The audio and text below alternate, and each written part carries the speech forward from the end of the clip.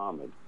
So they issued a fatwa for Rushdie's death, and it was very serious. It was not some kind of just off the cuff. Yeah, we wish that guy were dead. It was it is the duty of every Muslim to kill him. I do remember that. He's a British author. He went into hiding, and Stevens, in some burst of idiocy, said, I think he should be killed. And at that point I said, okay, we're out of here. That's cool. God. Yeah. Do you remember that at all? Yeah, oh yeah. Now that you're mentioning it, I do remember. And whatever happened to him, Simon Rushdie? Oh, he's still writing. He wrote at least one other novel that I'm aware of. Who was the guy that did the caricature of, was it Khomeini or somebody? They put the fatwa on him too, right? They issued a fatwa against the Danish cartoonist who had supposedly drawn an image of Muhammad. It's blasphemy to draw an image of the Prophet. And so there was a Danish newspaper or cartoonist, I think, and then Charlie Hebdo, the British or the French satirical journal, published similar papers or similar drawings, and of course their offices were blown up, and a bunch of their people were murdered in an attack in Paris on their offices by people who said, "Listen, Islam is the religion of peace, and we're going to murder you until if you don't agree." Yeah, I remember the caricature. Was it of Khomeini or was it of Allah? No, it was of Muhammad. Oh, all right. Not Allah. It was of Muhammad. All right. It is considered within conservative Islam. It is considered blasphemous to make an image of the Prophet. I was. Did you ever read that book, Catastrophe? Pretty eerie. I don't think so. It's by a British author. They had a big special on it, and the History Channel and one of those things. Anyway, long story short, don't tell it.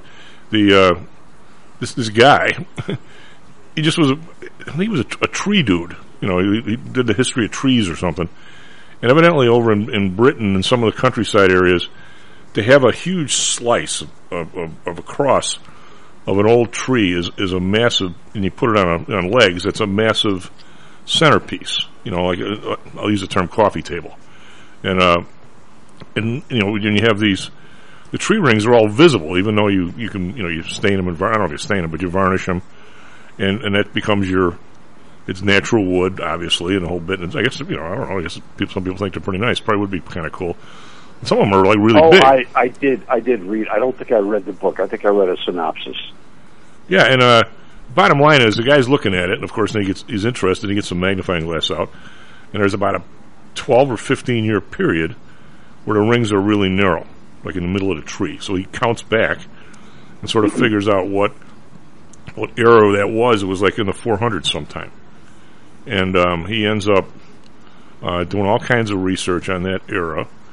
And every place he could find anywhere in the world that had any sort of a written language, there was a massive upheaval of things that basically happened worldwide. And he traced it to a massive, I don't know how many, it was a decade and a half maybe, of cooling, serious cooling in the world, where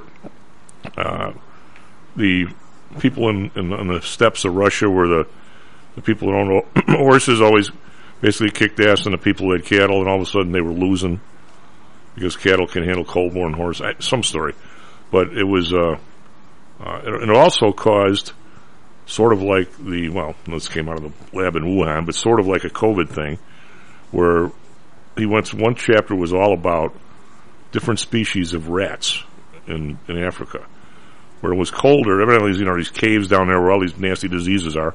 Well, that's where the plague was, and never got out of there. So all of a sudden, because it was so cold, one rat made it, 20 miles further into some other rat's hood and so forth.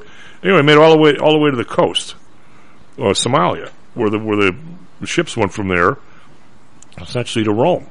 So the rats hopped on the now have bubonic plague, hop on the ships that they never got there before because they always stayed home, for lack of a better term, and that's how the plague got to Europe from this cold spell. And years later, the British put some money in. They liked what this guy said. They found out there was some massive, I don't know, something in an Indonesia place was around Tambora, the big volcanic eruption. Yeah, it lasted for forever. It was underwater, and it just water kept pouring in, and steam and stuff kept pouring out. But it was but in that period of time, it's really fascinating because they used to all the castles and stuff used to be like inland. All of a sudden now they're being built on the coast because people were fishing. Fishing became your primary. You couldn't grow anything because it was so cold. Anyway, it was a pretty interesting. But one of the points in there was Muhammad's father evidently had all kinds of money, and when this happened in their area, the old man was giving out grain to everybody and basically made everybody listen to the kid. And the kid's story was Rome was still pretty big at the time, and now this really weakened them. They were weakening anyway. So he comes up with this religion that essentially is, we're not only going to have this new religion, but we're going to force feed it to people. And Rome was weak, and they got some people together, and all of a sudden they start knocking off the Roman places in wherever it was, North Africa or someplace, or over in the Middle East, and that's essentially how it all got started, according to this guy. Which probably isn't too far from the truth. Now, how much the weather played a part of that, I don't know. But some, at least. Islam, I believe Muhammad's major push and the organization of his religious beliefs came around 630, if I'm remembering correctly. And so the eruption, I believe, was about 30 years prior to that, and that it started the ball rolling. But the history of Islam is fascinating, and there are one of the every major religion has problems with interpretations, but Islam has a holy book, the Quran, but then it has these thousands of sayings that are, some of which are attributed to Muhammad, some of which are attributed to people who were inspired by him. They're called hadith, and some of them, and because there was, writing was still not a huge thing in that culture. Some of them were inscribed on hide, some of them were inscribed on bone. The reliability of them is subject to question and interpretation, and so you end up with various sects. In addition to the schism that occurred when Muhammad finally died, you look at these hadith and they provide an infinite or a series of infinite interpretations or variables that affect the religion today. Well, so you can if you want to go massacre people and make them Muslim, you can find justification in there. You can find justification for a lot of stuff in the Bible, for God's sake. Well, correct. And the difference is that the Bible had a sort of a canonical interpretation that was put in about around 330 with the Nicene Council, where they established the Old Testament and the New Testament formally for Christianity, and then said, okay, we're letting this in, we're keeping this out. And so there was a formal canon that was adopted, and then people went to work interpreting or misinterpreting it from there. In Islam, as I understand it, and I'm just reaching way back into a couple of courses. As I understand it, there's never, the Hadith have never been formally. Well, you're sure not going to get the Sunnis and the other guys together to agree on anything. Well, no, not now, not under these circumstances. And of course, our friends across the pond this morning. I was just going to ask you what's going on over there. In literature, yeah. Well, Boris Johnson's going to resign. I had such high hopes for him when Brexit was voted in, and they engineered one of the greatest defeats for the Labour Party, which frankly had gone almost completely off the rails in terms of its political ideology. The Conservatives had put together a very effective group of people to run across the country. They clobbered the Labour Party in their elections in, 2019, 2020, I guess. Or no, 2019. Yeah. And so, Johnson comes in, and he's a very literate, very smart, sort of natural politician. And I think COVID just, paralyzed him. It paralyzed his government. The Brits went very authoritarian in their response and to the disease, and I think he basically squandered the goodwill that he had generated over the course of Brexit. He's a vastly entertaining person to watch and to listen to, but he had a series of personal scandals that made the British people, I think, much less tolerant of the fact that he really hadn't accomplished very much in his time as Prime Minister. The Partygate, which was the discovery that he had participated when the entire city of London was on solid lockdown, and they were much more authoritarian. Oh yeah, as a nation you could go out to walk your dog was the only thing. If you weren't going out to walk your dog or go to the store, they pretty much were arresting you, right? It was very strict enforcement. He actually paid a fine to the city of London because his staff held a drinking party. They had a cocktail party, and he attended like an idiot. And nobody, it was very much a Gavin Newsom kind of. Well, if I'd held one of those parties, with the governor of California. If I'd held one of those parties, Webby would have been there. Of course. Hey, Lou, could you take a few minutes, since I think out of the three of us, you are the most educated in this area. There are not a whole hell of a lot of difference, I guess, in the end game, but there's a real difference between the British system of government and ours in terms of regime change. This guy, 50 members of his parliament have resigned, of his party have resigned within 48 hours. Now, what happens there? I mean, can you imagine 50 of our, I won't say anything bad, of our people resigning? You couldn't get them out of there with a crowbar. Well, right, because a resignation in their system is an effective form of protest. The leadership, what's happening is the leadership of the party is changing, but the government, the government's not falling. They're not going to force elections. The party's just going to select a new leader. Everybody stays in power, and so you can resign your position in protest with full knowledge that you can get another job back in the party once the new leadership comes in.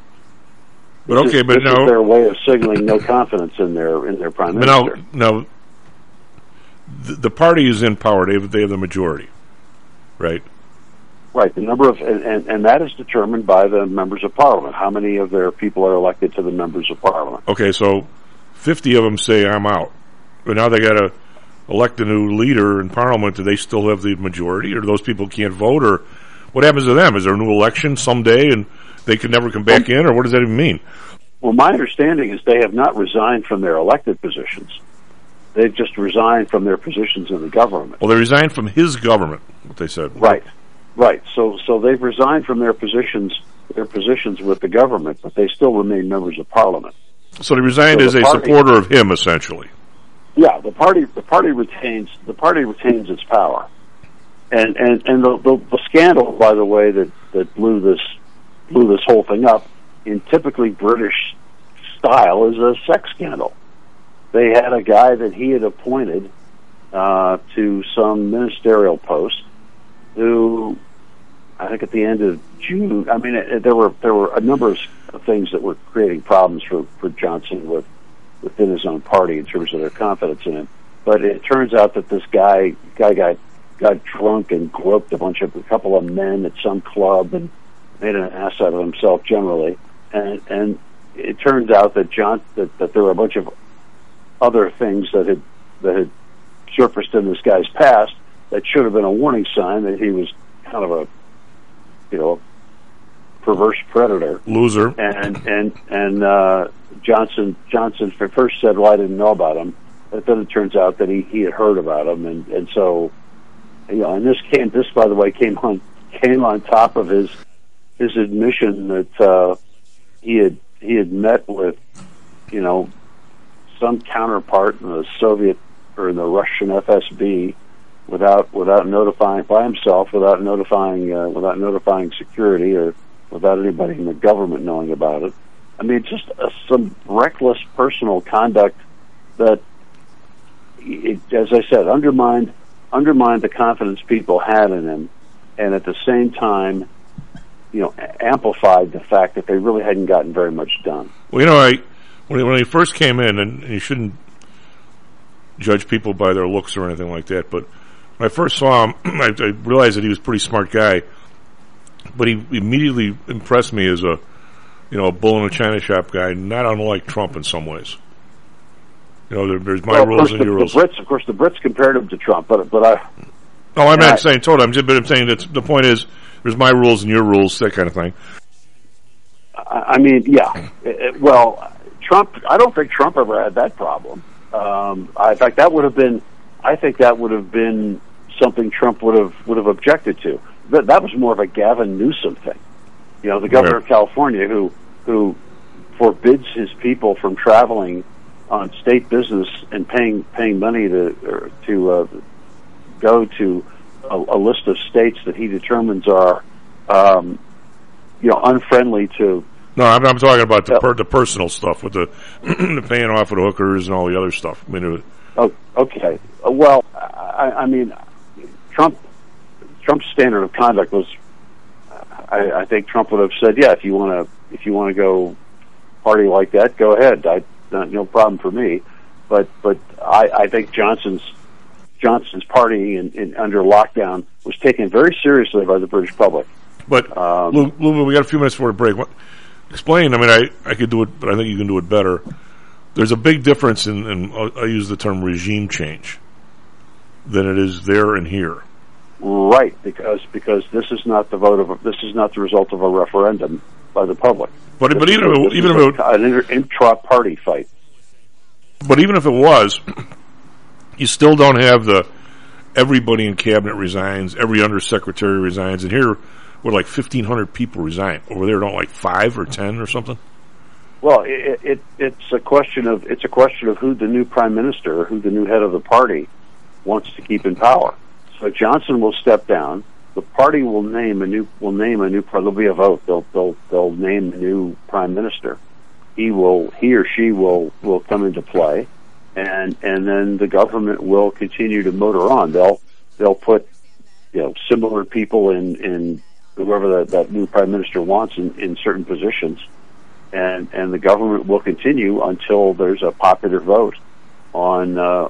Across the country right. on the new members of parliament. Or what I'm saying is if you change a party in a government here, which could happen every 4 years, and just did, we replace zillions of people.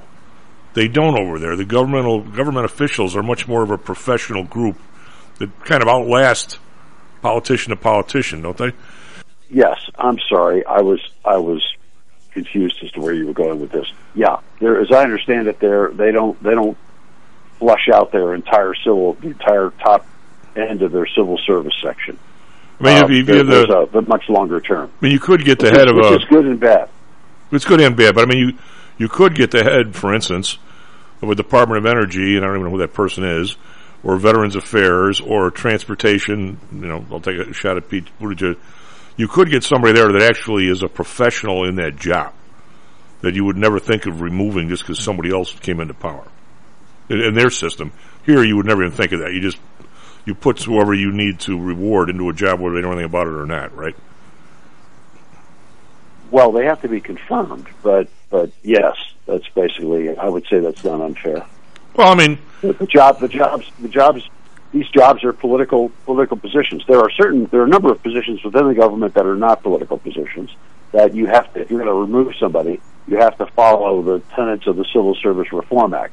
But a significant number of jobs are political appointment positions. I mean, you could and those all change. But if Matty won the president, he could appoint you as the head of transportation, and you've never ridden a train in your life. That's correct. I'd have to be approved by Congress, but yes. Right. Well, Congress doesn't. It's not like you got to have any talent to get in Congress. Well, I'm just saying that I mean there is some check on that, and it's a form of a Senate confirmation process. And we've seen, for example, a number of Biden appointees who have been kicked, even though they technically have a majority in the Senate. Well, it's like being an ambassador. I mean, Right, exactly. That's a perfectly competent or a perfectly good example. But I mean, I'm thinking of the head of the alcohol, tobacco, and firearms nominee who was rejected. What about six or 7 months ago? But because he was an idiot. But if you were a foreign country or person who wanted to do damage to the U.S., we've sort of seen this happen now, going back to Cuba thing. You would want to do your dastardly deed in the first 4 months of a new president's spot because he's short people. I don't think that happens over in Britain. I'm not saying it's better. I mean, I don't think that happens under the British style. I would think if you were a foreign government wanting to do damage to the United States in a strategic sense, you would make your move after the presidential election, but before the inauguration of the new president, and confront the lame duck president and his entire government, most of whom would be busy getting out of Dodge. You would want to confront them with some kind of significant foreign strategic challenge. But somewhere during that period of this massive changeover. Yes. And if it's every 8 years, I guess it's okay. If it's every 4 years, I can't imagine, Lou, going forward that we're going to change parties now every 4 years. And the first day there's going to be a stack of executive orders, new ones, and getting rid of the old ones. And oh, by the way, all these new people yet again. That's not anything that I would want to see happen. But it looks like that's where we're headed. But that's what's happening. Yeah. I mean, that's what happened. The first thing Biden did when he was in office, the first day, he canceled the XL pipeline. He did took a bunch of other steps that as you and I have talked about many times, are simply indicative of the fact that we have a federal, our federal regulatory system has a sprawl that I don't think most people recognize, and it results in this kind of, again, authoritarian potential for real problems. And I mean that's what this last Supreme Court case was about, EPA versus West Virginia. Well, Lou, if you're not in a regulated industry like me, I'll lob an example out there. Mr. Weber, our beloved producer and good friend, and for years and years, Matty listens to me all the time, basically rag about our industry and the incredible overreach, and how people 25 years old are sitting around thinking up stuff for other people to do that have never been in the industry. And I'm sure that if you're in the banking industry, it's the same thing. And yet, Matty, when you went to your closing for your place, when it actually hit you, you were pretty stunned. What the hell are all these rules, right? Ton of rules, yeah. But unless even though you hear me say it, and I don't think you disbelieve me, unless it actually happens to you, it doesn't really hit home, does it? Of course not. That's if anything, yeah.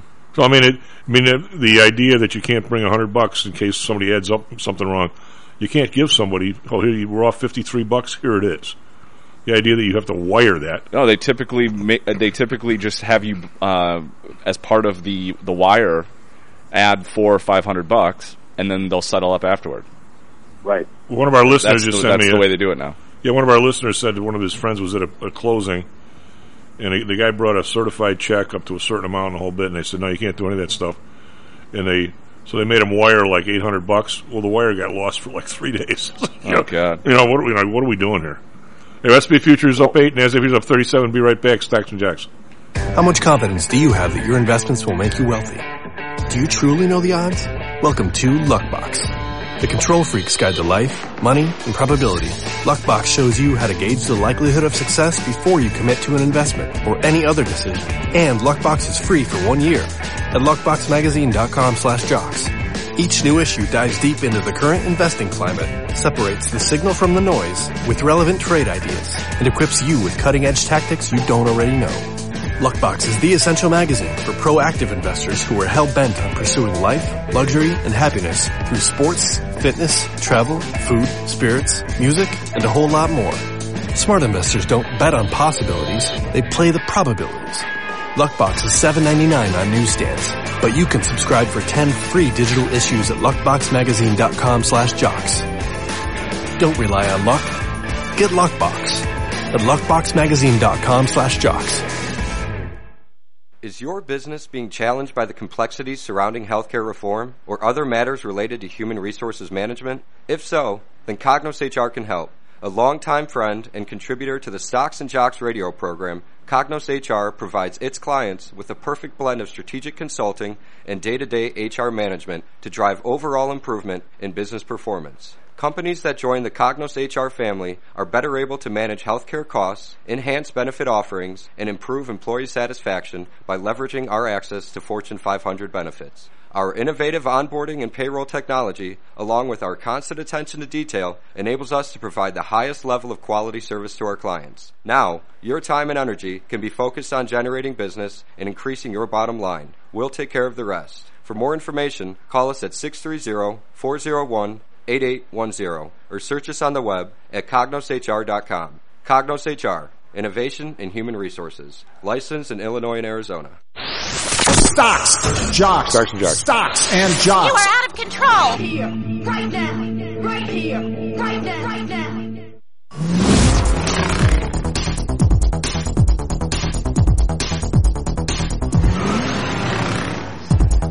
Hello, and welcome back to Stocks and Jocks. I'm Tom Mr. Matt Weber on the board. SP futures up 10. NASDAQ futures up 46. We've got a few days in a row. Even though we've been down during the day, a couple of these days, we come flying right back up, and the markets are very, very thin this week. I was watching yesterday, I watch all day.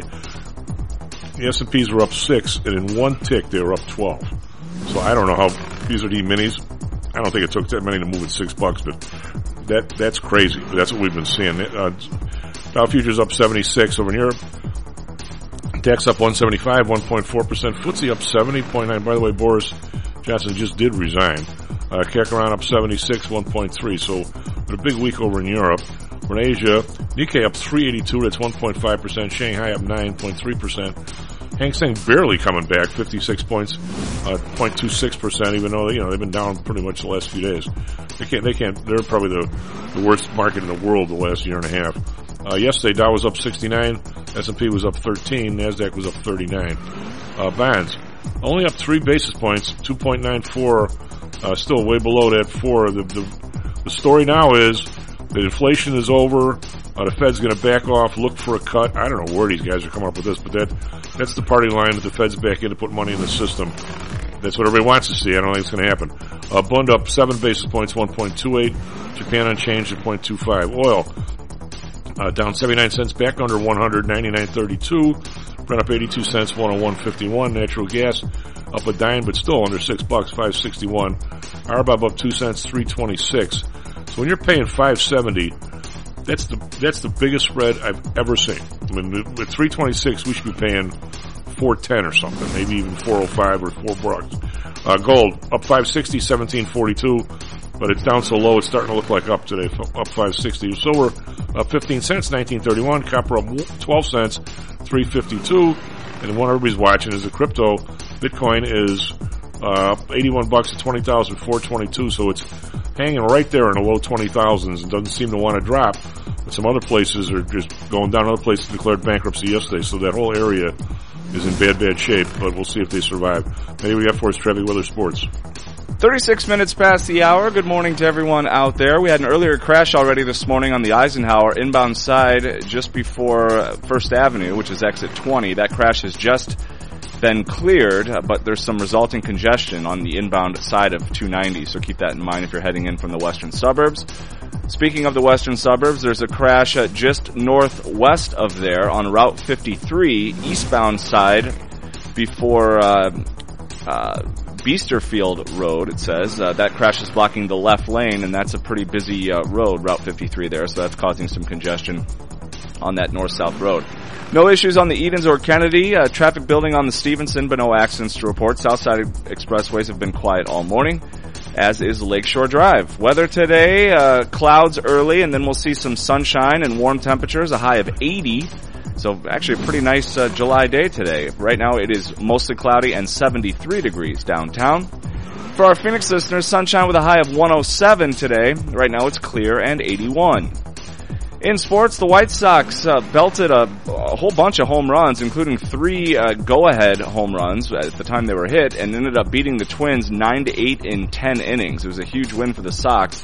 Otherwise, they really would have fallen behind Minnesota. Sox are now 3 back in the loss column, 5.5 back overall, behind first place Minnesota. The Cubs don't look now, but they've won 4 straight series against pretty good competition. They went up to Milwaukee and took 2 of 3 from the first place Brewers, winning yesterday 2-1 to take that series. Now they'll play the Dodgers in LA, so that doesn't get any easier. Lastly, the Diamondbacks lost to the Giants 7-5. Chief. I don't know what the future will hold for the manager, but those kids are absolutely playing fearless on the Cubs. I agree. They're the last 2 weeks or so, they've been really fun to watch. They've gotten a little healthier, and they're letting the young guys play. They're playing hard, and the games they've lost have all been close games that they could have won. I mean, they're a couple of bad bounces away from winning like 10 in a row. Yeah. I mean, extra innings lost to Boston, extra innings lost to Milwaukee. They could have won both those games. A tough loss to St. Louis they could have won, and yet they're still winning those series, and it doesn't get any easier. Like I said, they go to LA, they play the Dodgers, so it's I wouldn't expect them to win that series, but they're playing good ball right now. Lou had the opportunity last night and the pleasure, really, of being somewhere, library or someplace, where they had the Marlin Angel game, and I actually got to watch Ohtani pitch for the first time ever. He's something. He's pretty good. He's pretty good. Boy, the ball all moves, everything. One's 82, one's 86, one's 91. Never the same speed, never the same location. Very, very Greg Maddux-like in his approach to the game. He swings a bat too. Yeah. Which is remarkable. I wanted to just touch base on just sports stuff. The Baker Mayfield trade from the Browns to the Panthers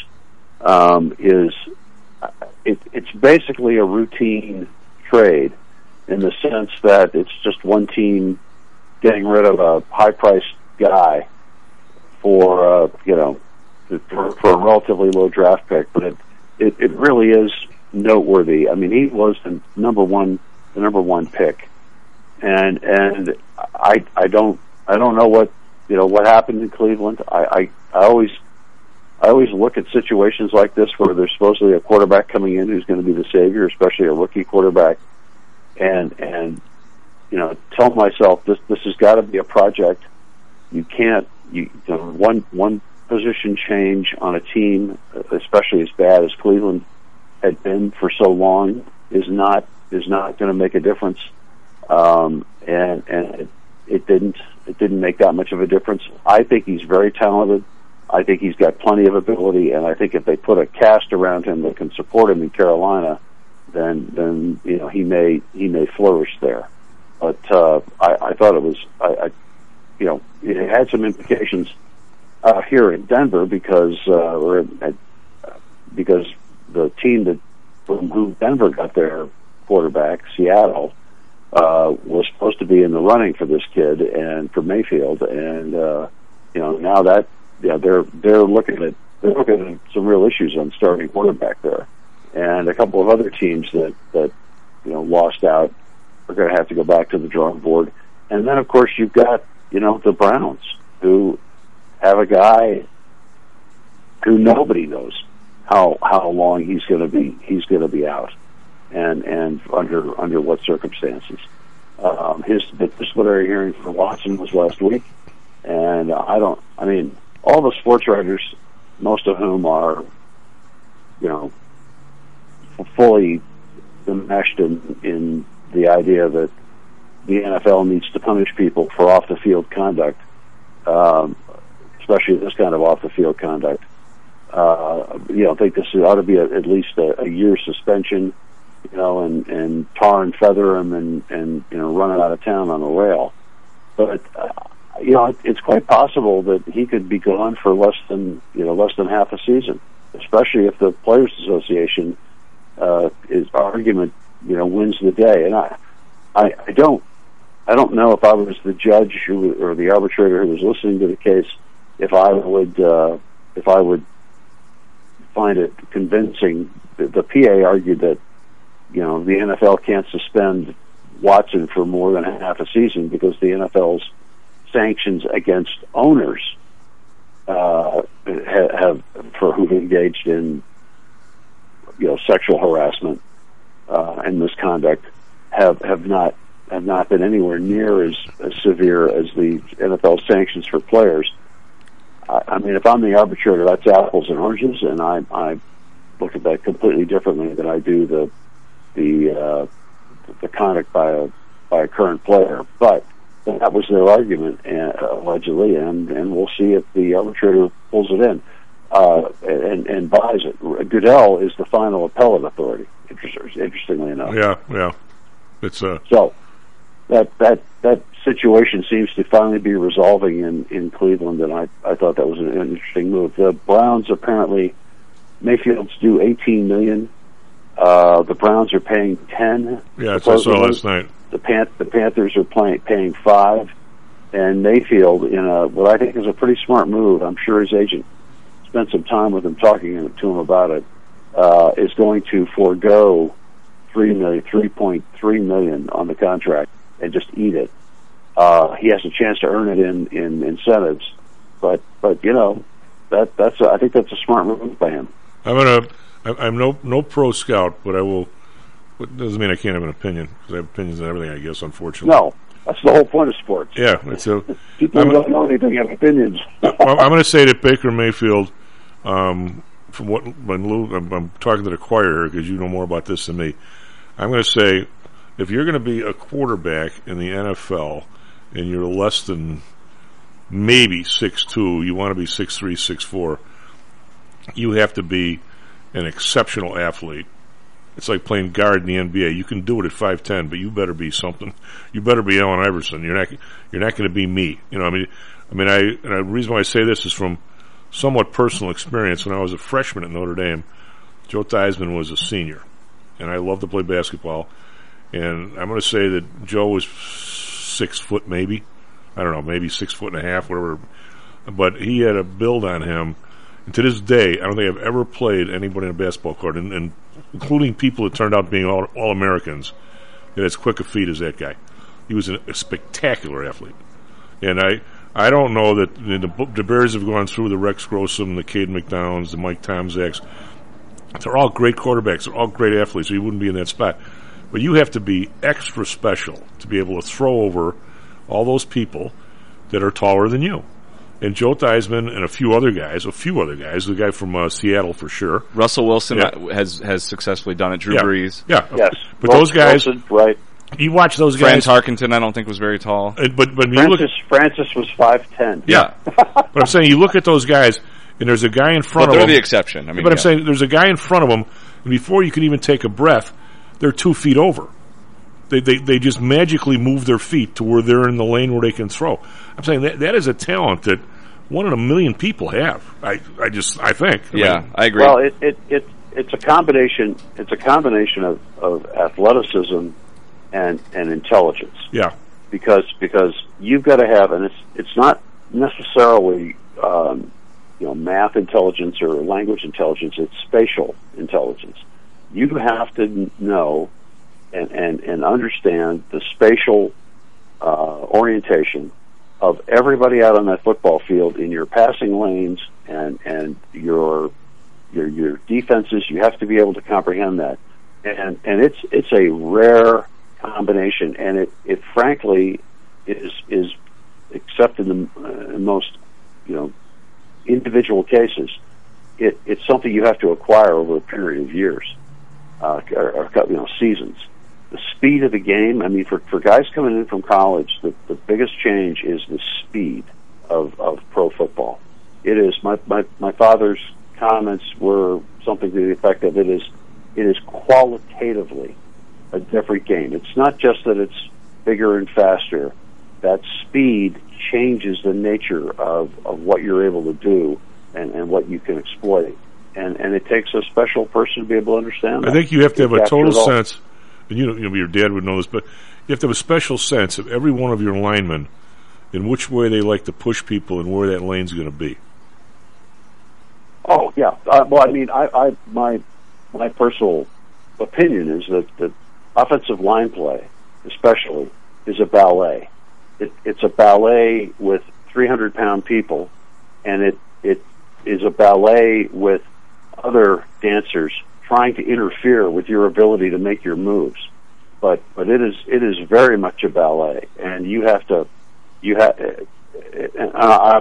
think the rule changes and the practice changes under the CBA that came in 2011 have fundamentally altered the nature of that game or that kind of play, because you can't hit, and that really is the secret to getting the ballet down and the dancing moves down properly. You can't hit at full speed anymore, nearly as much as you used to. Lou, if you have a quarterback, that's essential to getting that dance coordinated. Well, if you know your quarterback is he's not 6'5" where you'd like him, does the offensive line kind of plan to leave a couple of? I mean, you can't just go back as a big wall. Do they plan to leave some lanes for the guy, or there's nothing they can do about it?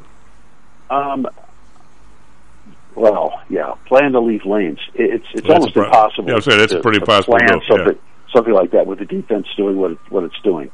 But it is what you do in a situation like that is you plan to get the quarterback either rolling out or moving out of position so he's not surrounded by gigantic people who are blocking his lanes. And you make the lane. If you've got a guy who's smart enough to know where everybody is supposed to be, the quarterback himself is responsible for moving into a position where he's got a clear view and moving in the pocket to see where he's got a clear view. You can clear certain people out of the way by using double teams or other kinds of blocking techniques that will move somebody to another position. But you only get to do that.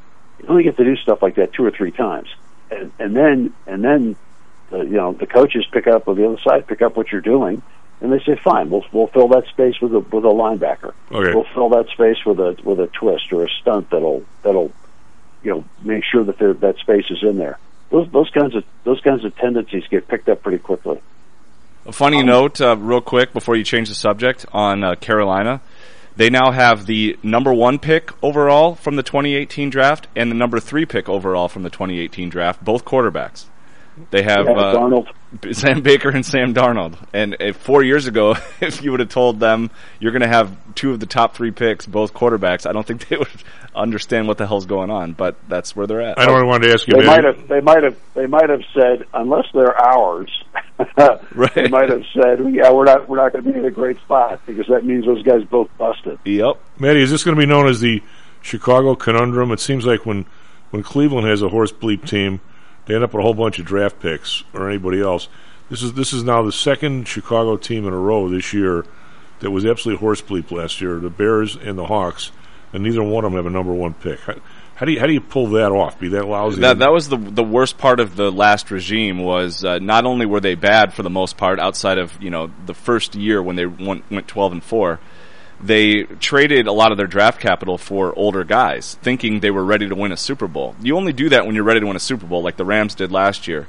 Otherwise, I mean, it's just not the way to build a program, and never has been and never will be. And that goes for all sports. So, yeah, they really set themselves back. And then just think, if the Browns didn't take Baker Mayfield and instead took, let's say, Josh Allen, who went number 7 in that draft, they'd be looking a lot differently as well. Well, what about the Hawks? How do they have nobody, no pick? I don't know anything about hockey. Oh, all right. Well, they're the same deal. No, it's the old line. If you're going to be, the school of thought says if you're going to be bad, be really bad, so that you can at least get into a position to improve yourself with. Oh, so Louis, I'm going to bore you for 1 second. And Maddie and I were debating on the way in the Ohtani rule. So I looked it up. I'm looking at it right now. It's interesting. Yeah, so it looks like they did implement a rule, which they are calling the Ohtani rule, which somehow this flew under the radar to me, and it must be because it's an American League thing, and I don't follow the American League as closely, but I guess now it applies to everyone, because National League has the DH as well. But it allows pitchers to hit in the order. However, they're given a separate designation as a DH. This means, in the Angels Superstars case, once he's pulled from the game, he can continue batting under the DH designation. It's effectively a second position on the scorecard. Actually, it's more than that. That's the definition from the rule book that I'm reading. A team can list a player. Is that only for? It's only for pitchers, though, right? No. Yeah. Yes. It's only for pitchers. Yes. Yeah. So yeah. I find that really interesting. It obviously is tailored to this one player. I wonder if it will spur the development of better hitting pitchers. Well, it works both ways. I don't know if you mentioned that, Matty. A team can list a player as the pitcher and designated hitter on the day he starts, then remove him in one role but not the other. Right. And so, in theory, you could pinch hit for him, and he could still continue to pitch. That doesn't give you. Where does it say that? You two DHs. Well, where does it say that you could pinch hit for him? And he can, once you come out of the game, you're out of the game. Okay, but all right. So what does this mean then? He's not coming out of the game. They remove him in one role, but not the other. So he can stay in as a DH. So he can. So if he's a DH / pitcher, and they decide after 7 innings, let's say he starts at DH after 7 innings, they want him to relief pitch. I think he can do that. I don't think he can do anything else. Oh, okay. And then vice versa. If he's a starting pitcher for 7 innings, he can pitch, but that's it. Yeah. All right. That's a recognition of a superior talent. I'll give you something comparable, although it was aimed at a team and not at a player. So when my father began playing in the Canadian Football League, the CFL is different in a lot of ways, but one of the ways it's different is you are allowed to put people in motion toward the line of scrimmage before the snap of the football. And there was apparently very little restriction on that in the 50s when my father started playing in the CFL. He played a couple of seasons up there before his knee finally gave up. But he and Bud Grant developed a system where they would put like half of the team. They'd line them up 2 or 3 yards off the ball, and then they'd have the whole group just run at the football before the ball was snapped. And as the ball was snapped, all these guys would cross the line of scrimmage. And of course, it gave them a tremendous advantage in terms of being able to knock people off the ball and drive people off, whatever. The defense would just have to sit there and watch these guys come running at them and not be able to move until the football was snapped. And the CFL, that went on for apparently a season, and the CFL came in the next year and said, okay, it's only the wide receivers that you're allowed to put in motion toward the ball because it's chaos out there without that limitation. I think in the big time touch leagues you can have a guy moving forward too. I wanted to briefly address the terrible event on Monday in Highland Park for a couple of reasons. Number one, I know Highland Park pretty well. My ex-wife worked up there, and I used to travel up there pretty frequently. Number two, I absolutely cannot believe that the Illinois State Police issued this kid a firearm owner's identification card, which I had when I lived there. Issued that kid a card with a record in their system that they apparently reviewed, saying that they had confiscated, Highland Park Police had confiscated 16 knives and 2 swords because the kid had threatened to kill his family and kill everybody else around him back a couple of years prior. That record's in the system, and they issued that kid a FOID card. I can't believe it.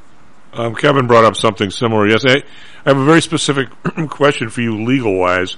Matter of fact, we were talking about it last night, that we seem to not have any, with all these rules, or alleged rules, there's no common sense in the system. And well, that's one of the things, I mean, if you're an anti-gun control person, this is what you point to. And this is not, Chief, this happens over and over again.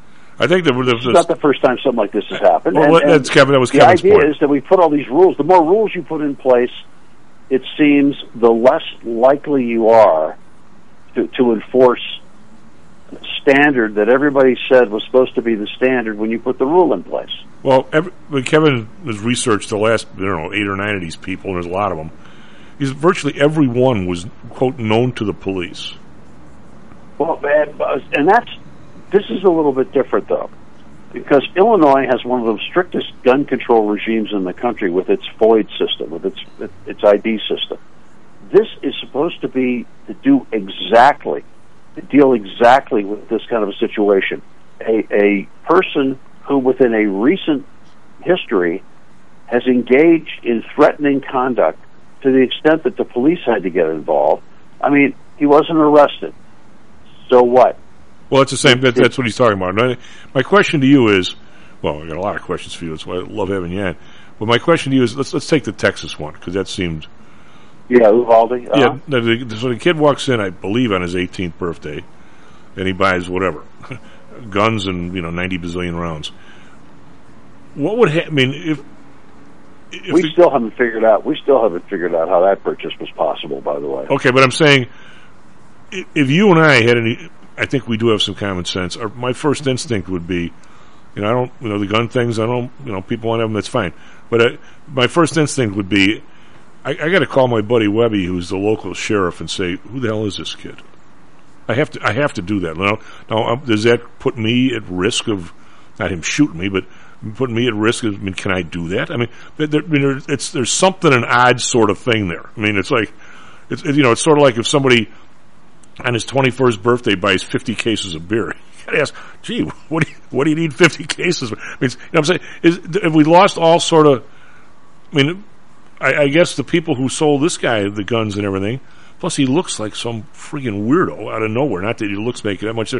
How does the guy not pick up the phone and call the local police and say, who is this guy? How do you not do that? Agreed. There probably should have been a trigger response as well. But the short answer is the retailer knows that there is a background check system in place that is supposed to catch whether this guy is legally entitled to have a firearm or not, and is supposed to catch, if he's got a FOID card, that's supposed to catch whether the state police have done the background check on him. Most of these guys are not going to have, or are not felons. This is their first major criminal act. These lone wolf kind of shooters, and so the system you've got in place to catch those guys is typically not going to be intrusive enough to do this. Now, the new legislation that was just passed, the federal legislation that was just passed, is going to allow intrusion into juvenile records, and I think that's probably smart.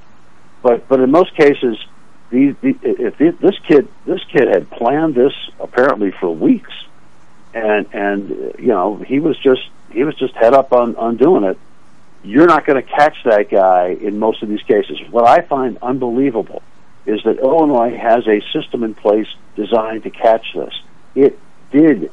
The Highland Park Police did make the reference to the state police so that they had that in their system, and they still let him get the card. Well, That's what I don't understand. I'm going to lob out there, and this is from people who would like to see less guns around, and I'm one of those. I don't think that even though I'll say the NRA people, the people from the right, allow these rules to get passed from time to time. They don't believe in them, and they never enforce them. What was the guy who, a couple of years ago, I remember them losing track of these people, that he had a huge, he was in the Army and had a huge record of spousal abuse and everything in the Army, and none of that made it to, he went and got a FOID card outside too. So, I mean, I don't think people, they pass these laws with tongue-in-cheek and their fingers crossed behind their back. I don't think they No, I that's not my impression, and especially for the law enforcement guys who are quite usually in favor of restricting access to weapons. Those guys don't hold back typically. I can't. I mean, this case and the Uvalde case is a classic example. If you're opposed to gun control, these are classic examples of why you should be carrying a weapon or why you should have the right to carry a weapon, because the systems that get put in place simply don't work. Well, they don't, because I don't think people want to. I'd love to see, I guess, that somebody 35 years old has an interview on Stocks and Jocks or someplace and said, when I was 18, I really was one of these mass murderer kind of guys. I've been trying to get a gun for 17 years and I just couldn't do it. You'll never ever hear that, Lou. We'll find it somewhere. There are the national background check system catches people all the time who aren't supposed to have guns. Right, all the time. But they'll still get them. Well, they can buy them illegally, and that's the other knock. Yeah. Is that these legal systems only work on law-abiding citizens. Well, that's true. Lou, take care of yourself, buddy. Have a nice weekend. SP Futures now up 16, NASDAQ Futures up 60. It looks like we're eking out a pretty good rally here in the last few days. I wonder if this is going to keep going. Be right back, Mr. John Flanagan.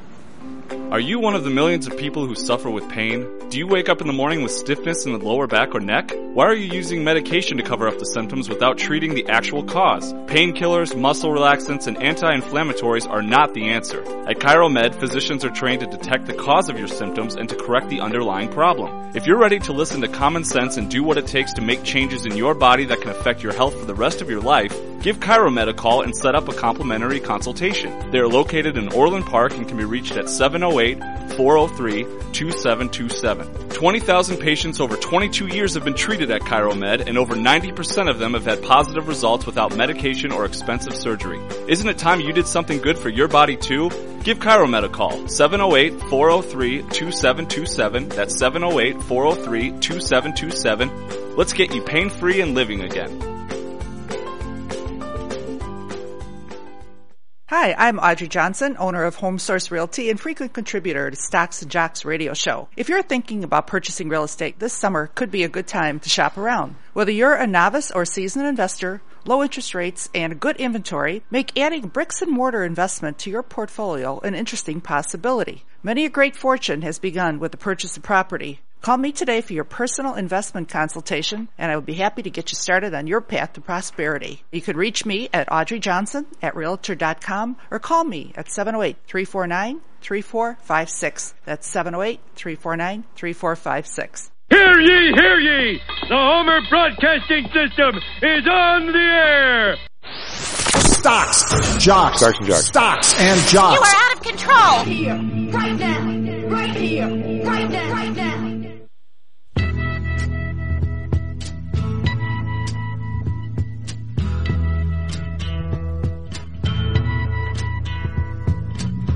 There's something happening here. Hello and welcome back to Stocks and Jocks. I'm Tom Allen. We spent over on the board. SP Futures now up 15. NASDAQ Futures up 59. So we're putting a whip to it here a little bit. In the Dow, big mover at Caterpillar up 479. Got Goldman Sachs up 174.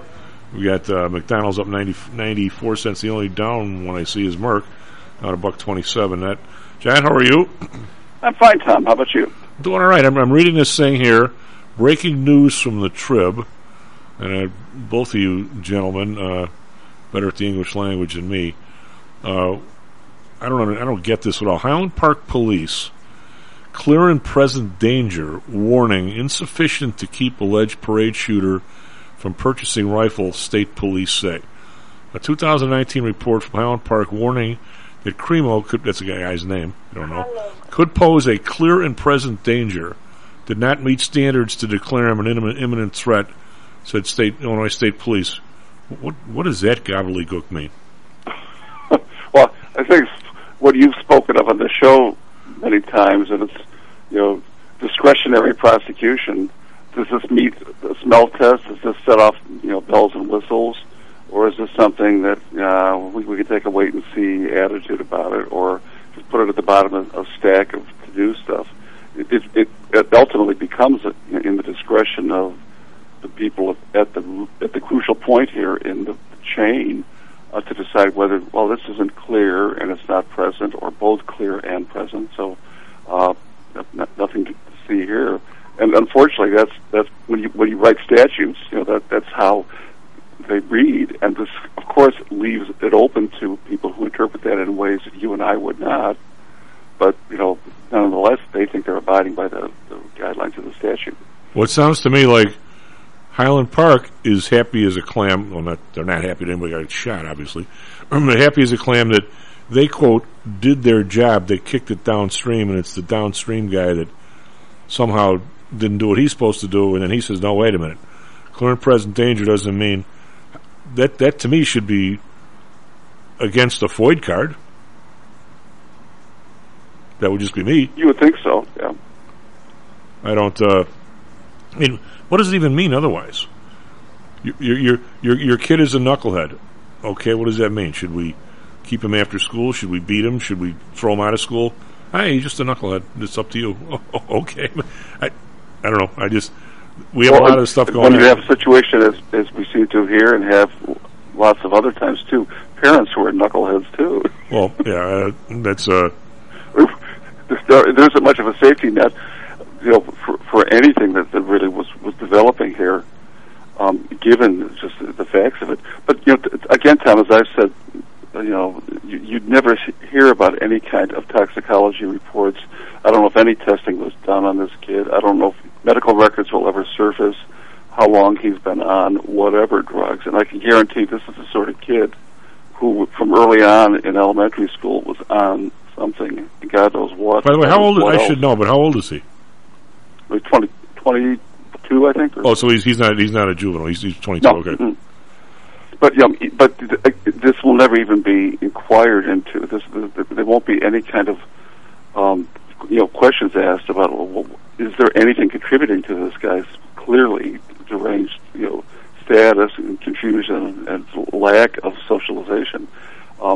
There's people who have imbalances, whatever, that are treatable, and others that I think are mistreated or overtreated, over-medicated, and there isn't any accounting for this ever in any of these shootings. And I would bet all of these people are troubled enough that they have seen a physician at some point in their life, especially the youth of many of these shooters.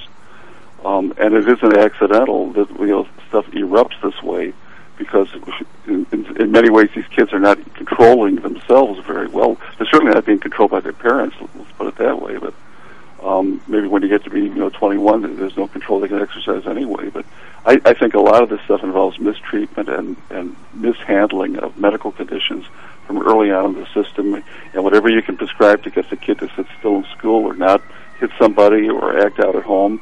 It's okay with the teachers, it's okay with the parents. We'll worry about what happens down the road, and they just keep renewing prescriptions over and over again. And I don't think anybody really believes deep down that this is a good thing, but there's no tracking of it. There's never even any inquiry. There's certainly no way of gauging its connection to some of these outbursts. I don't normally give the opinion, because I know it's Ludditeville. If you're the dad, you're the grayback gorilla. It's your house. I don't care if your kid is 50 and he's living there and you're 70. If you don't want him a gun in there, get him the hell out. I don't get this. How people lose control of their own places. Was he living at home? Or I don't even know if he was. He's living in a connected unit or a separate unit on the property where the father lives and the uncle and maybe some other people. The mother does not live there. Okay. I've seen this happen with friends of my nephew who. One of them, had an explosive personality. He was the nicest guy when he was okay, but he had clearly some demons, and he assaulted both of his parents. Didn't do it with a gun or anything, but beat up his father.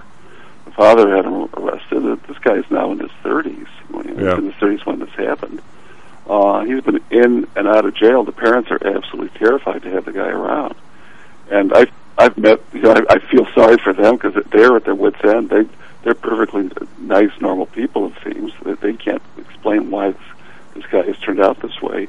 But, I just worry that, that when you reach this kind of point of desperation, there's not much that the system can do to protect the public, let alone family members. So, Well, I know.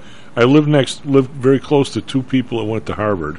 And this isn't a slam. Well, I guess it is. One of them was the Unabomber. He lived 3 blocks away. Before we moved there, the guy across the street was a quarterback. He was a mean kid, boy. When he was on one side of the street, you just crossed over. I mean, he was a tough kid. I mean, you used to want to mess with him. And his older brother was the nicest guy on earth. And matter of fact, his older brother taught me how to play basketball. I'd go up there and I'd be shooting. I didn't know how to shoot. And this guy was 10 years older than me. No, I don't do this way.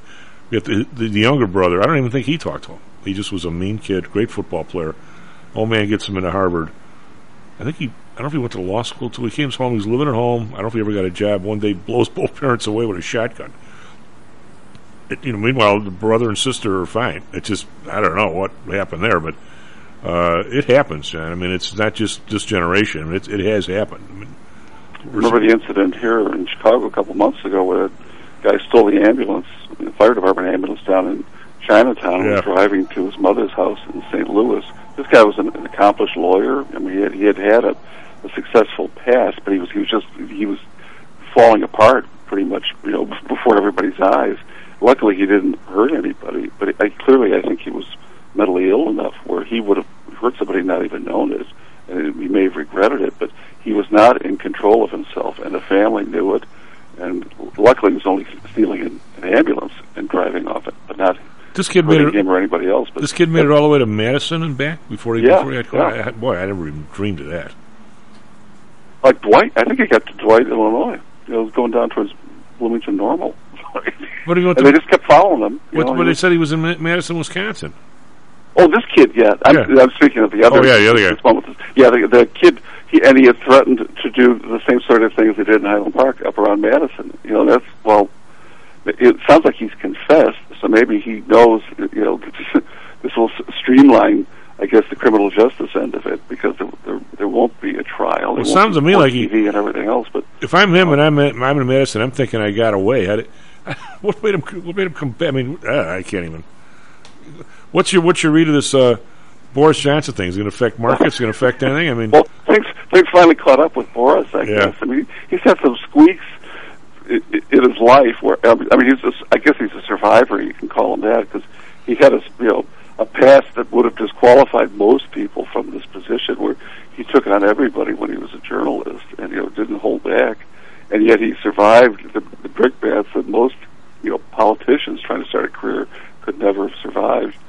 But it's really a clear case of somebody who's done everything possible to infuriate everybody. So it had to happen, but I figured it would happen sometime this year. I wasn't sure just when, because he was losing support by the minute. What I don't know if you've watched the stuff going on with the market lately, but all of a sudden this week the tone change really in a lot of the what's going on with the inflation and all this other kind of stuff. And now you see let's say the talk, and the talking heads is that all of a sudden, because of what's happening in the oil coming down and this other stuff, that we're not going to have to worry about the inflation is going to melt on its own, because it was never caused by the Fed in the first place. It was all just this ancillary stuff, and now it's coming down. And if the Fed was supposed to put take 25-35 billion out of the balance sheet in the last month, they didn't take any out. So I think what people are thinking now that the Fed is going to not do any of this. And that last month is so they're back to, and all some people even saying the next Fed move might be a cut or something along those lines. And now this has become the vernacular that everything that was worried about, when you say worried about, going back to normal money stuff. Because if you go to the regular one you normally go to, the reason why I'm kind of stumbling here is because if you go to the regular Federal Reserve balance sheet, they still haven't published the one from last week. But if you go to the St. Louis Fed, they have. So if you go back to the beginning of June 1st, we're at $8,915 billion. And it actually went up for a while and ducked down last week. So now we're down to $8,900,000. So they actually took $2 billion out of the 35 they're supposed to. So they didn't do anything. They didn't really do anything they said. And you can sort of tell the last week now, in the last 5 or 6 days, the market is starting to feel that there's some money behind it. I mean, you can just tell by looking at it. And you had the bonds, which were flying way down. You had 10-year rates almost 4%. They're now back in the 2.5 number, which is a huge change. I mean, 2.9, sorry. But still, that's a huge change from a place is supposed to be going the other direction. And I really do believe, John, that they will, the policy, I get where they're at. They put themselves in absolutely the corner of the room, painting the floor, and they can't get out. But right now, they're just going to lie to people. And I think they're really concerned with the rates going up and the federal government having to pay more in terms of, and I don't think they want any part of the stock market being another 20% down by election. Right. I think they're taking their cues from what's been happening this week, which is, to me, it's got an eerie feel to it, where everything is sort of in a normal range, up or down. You're not getting these gigantic swings like no. we have been for how many weeks. We have intraday. Intraday. Where were we? Thursday, Tuesday, we had a 400-point move in the NASDAQ in the middle of the day. That's massive. No, you're talking 4.5% from up to bottom. That's a big number. I mean, that's not usual. No, and you can't. I don't think the Fed should be taking any comfort from that. Well, no, but I mean, you saw a massive turnaround, really Tuesday morning. I think it was Tuesday morning, and the stocks had been absolutely getting beaten up on. I mean, your Nvidia's got down to 141, now they're back up to 153. Amazon was in danger of going under 100, and now it's 114. I mean, to a certain extent, from where they all came from, there's somewhat of a dead cat bounce, but there's still a bounce.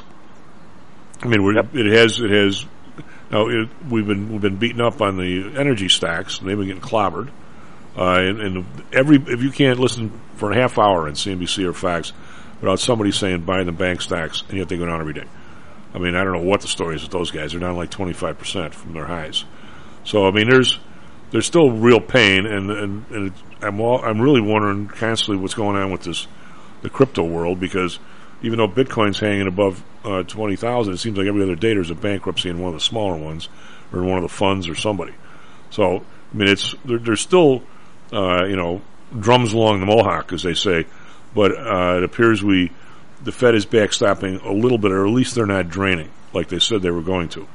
And I don't think people now have gotten to this idea that we're supposed to be 1.5%, 1% interest rates. The real people get money for free. We have this inflation going on, whether we decide to admit it or not, and we get to borrow money under the inflation rate and buy assets from other people that can't do that. And I tell you what, the more I keep every day now, I'm studying more about what Hal's talking about. And now I got Russell infected as well. This I never thought of that, John. It is scary. The change in wealth since this inflation, I'll say since 2008, dramatically, since this has started, we've never seen anything like this in terms of wealth going from one place to another. No, and even the inflation numbers themselves, I don't think you can compare realistically to that in the 80s. I just think it's a different base. It's got so much else that makes it a different kind of experience. I think this is much worse than what we've seen in the 80s. I think in what way? We've been down this road before. I don't think we have. In what way? I'm going to say I'm going to list about 3 ways, but in what way are you thinking? Well, I just think just in terms of the dollar's value and percentages of the dollar value that you were spending for stuff then compared to what you're spending now. Now everything is already by a factor of how much way beyond 1980. So that when you compound it with these interest rates, the numbers do not equate really at all with what we were seeing in the 80s. Okay, but now when you say, if you went on national TV and your Abraham Lincoln look, if you were to say that, the first thing somebody's going to say, what are you talking about, Flanny? The dollar is almost at record highs, well, not record, but damn near record highs against the pound and the euro. It's been strengthening every day. It's going to hurt some of these companies. It's burying the gold market. They're going to say the dollar versus other currencies. Right. And what you mean, which is what Biden is saying too. Yeah. Our inflation isn't as bad as elsewhere, which doesn't give a lot of comfort. Yeah, but what you're saying is the dollar's a good like any other, and compared to gasoline, houses, underwear, and everything else, it's dropping in value.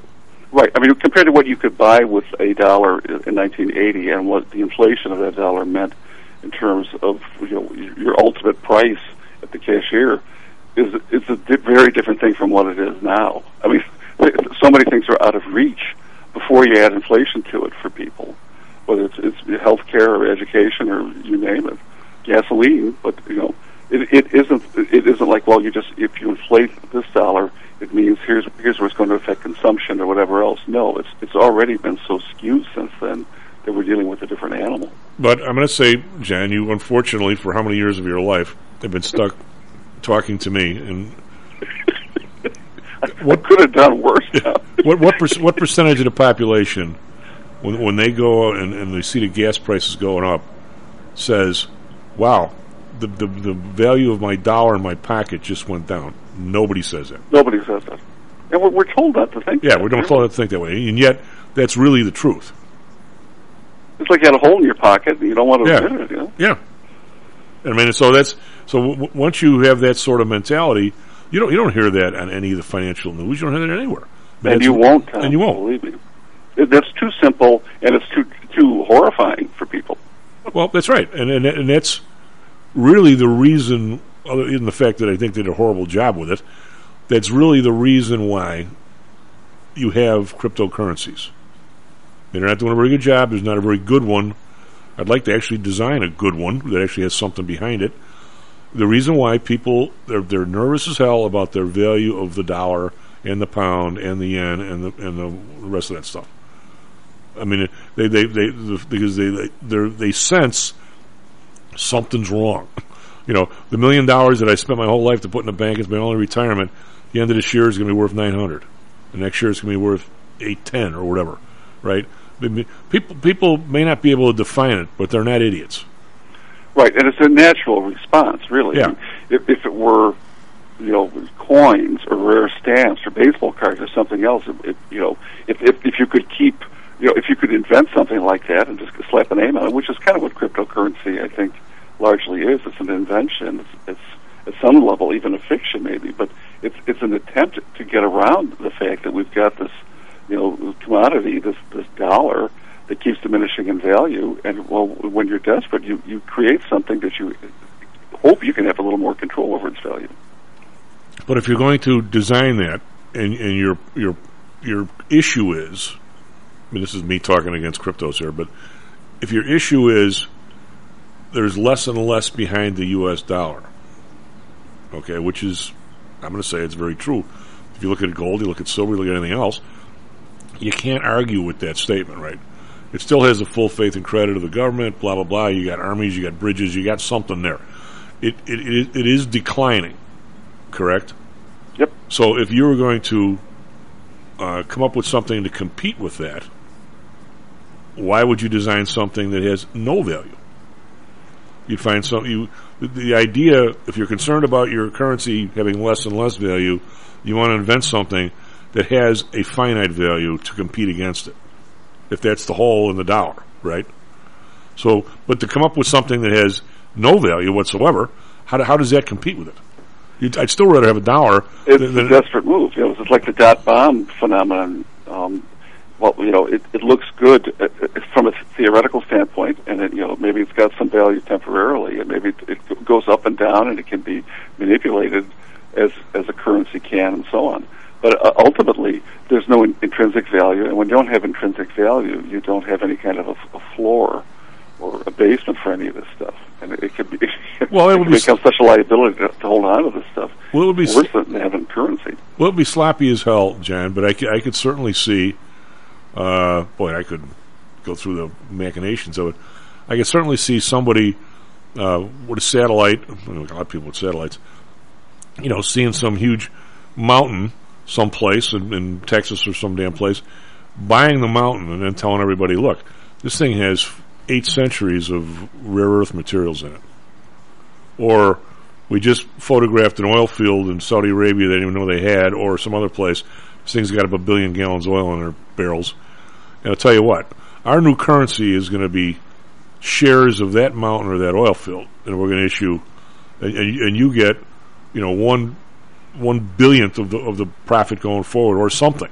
Or if you just said, we won't call it a dollar, we'll call it a Flanagan. 1 Flanagan is equal to a cup of oil, or something.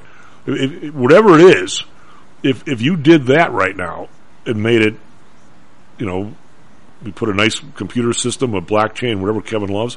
If you did that worldwide, I don't see anything wrong with it. I'm not so sure that wouldn't what it would do is it'd force these central banks to shape up, probably. Yeah. But right now, just inventing something and having a thing trade like an artificial stock, I don't see what that does. Because it's a fiction, it makes other maybe equally ludicrous things like tulips or Beanie Babies or pet rocks or anything else you could fabricate and sell, and people could hold it in their hands and look at it. That looks better by comparison, although it has no real intrinsic value. What do you mean? At least I got the tulip. Either, other than what people want to put in it, what they invest in it emotionally or with their memories. Who knows? But there is something there, and yet I don't see Bitcoin or any cryptocurrency as much different from that. I can plant the tulip. Well, you can right. You can hug a Beanie Baby. People still have those things? At the time, I thought, okay, this is the limit. If these things are so valuable, I'll be buying Beanie Babies instead of beer. I don't know. Maybe just fill my house with Beanie Babies. Matty, did any of your gang ever get into this stuff like Barbies and stuff? Oh, thank God, no. My parents were pretty level-headed when it came to the gifts we got. Yeah. My sister had a passing interest in it, and she got pitiful pearl dolls and things that were considered like going against the grain of the fashion model stuff. But overall, we didn't get suckered into that, or the boys' toys. I know like good down home stuff. There's one lady worked. I had baseball cards. That was my brother had baseball cards. I had a coin collection. I had a model car collection. All this stuff. Stuff I just wasted way too much time and glue sniffing on. But but to put together one of those the really neat airplanes. Well, you need like 3 tools. Yeah, some of them I do really treasure. I may have 1 or 2 of them still in the basement. Do they still sell? Because I labored over them. You paint them and everything else. And, Did they still move on to the next one? It's like a jigsaw puzzle or something. They still sell that glue? Oh God, I doubt it, Tom. Man, that was a mean. Man, if you, I'm going to say the only comparison is somebody who had been a glue sniffer. I mean, you could smoke all the dope you want, and if you lay off it, you're fine. Those guys, they were like they were on crystal meth. I mean, they I don't know what they killed upstairs, but they were in bad shape. Anyway, S&P futures up 12, Nasdaq futures up 46. Be right back, Stacks and Jacks. How much confidence do you have that your investments will make you wealthy? Do you truly know the odds? Welcome to Luckbox, the control freak's guide to life, money, and probability. Luckbox shows you how to factor in the likelihood of success before you commit to an investment or any other life decision. Your brain is smarter than your gut, and that's why you owe it to yourself to read Luckbox. We've made it easy because Luckbox is free for 1 year at luckboxmagazine.com/jocks. Each new issue dives deep into the current investing climate, separates the signal from the noise with timely, actionable trading ideas, and equips you with savvy investing tactics you don't already know, all while exploring how to live your best life through music, spirits, food, sports, travel, fitness, and a whole lot more. Luckbox is the essential magazine for proactive investors who are hell-bent on controlling their financial futures. It's for overachievers and alpha types who don't buy into Wall Street's investment gurus. It's for mavericks who believe in life, luxury, and the pursuit of happiness. It's for you. Smart investors don't bet on possibilities, they play the probabilities. Luckbox is $7.99 online on newsstands, but you can subscribe for 10 free digital issues at luckboxmagazine.com/jocks. Don't rely on luck. Get Luckbox at luckboxmagazine.com/jocks. Hello, this is Tom Howell, the Chief.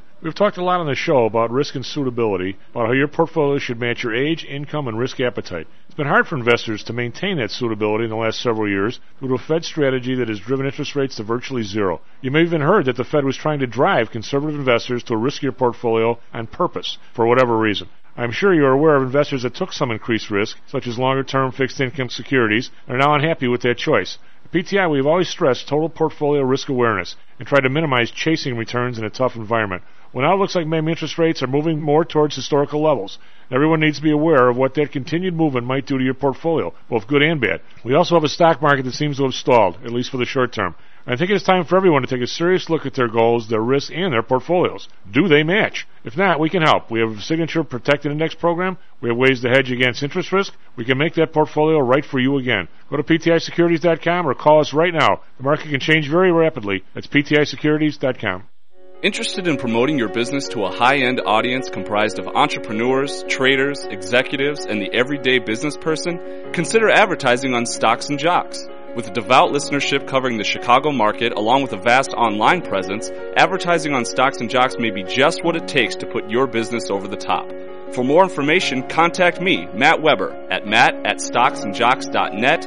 That's matt@stocksandjocks.net. Stocks, jocks, Stocks and Jocks. Stocks and Jocks. You are out of control. Here, right now, right here, right now, right now.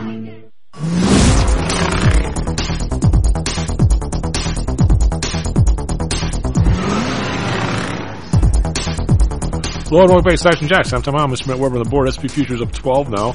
NASDAQ Futures up 37, so we're still up. We've leaked back down a little bit, but we're still up after a couple of pretty good days in a row, after being down a couple of days and then finishing up. So it looks like the momentum is starting to be to the upside here a little bit, at least for the last few days. I don't know. It doesn't really feel like a bear market rally. It feels like it might actually carry a little while, but who knows if I'll be right on that. We're in Europe. We've got the DAX up 224, 1.8. FTSE up 82, 1.2. CAC around up 92, 1.6. Everybody likes the day in Europe. Maybe they like the fact that Boris Johnson quit. I don't know what the story is with that. Nikkei 382, 1.5%. Shanghai up 9.3%.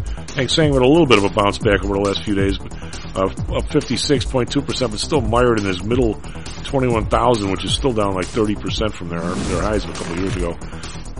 Yesterday we were up 69 in the Dow, up 13 in the S&P, up 39 in the NASDAQ. So not much, but we had been down and finished up. Bonds up 5 basis points to 2.95, trying to at least get back over 3, a long way from 4. Bund up 9 basis points, 1.29. They topped out about 1.68, I'm going to say 2 to 3 weeks ago. Japan unchanged at 0.25. UK up 5 basis points, 2.14. Oil up $1.04 now, 99.57, but still shy of 100. Brent up 82 cents, 101.51. Natural gas up 13 cents, 5.64. RBOB up 3 cents, 3.26. We've got gold trying to make a little bit of a comeback. We talk about a dead cat bounce.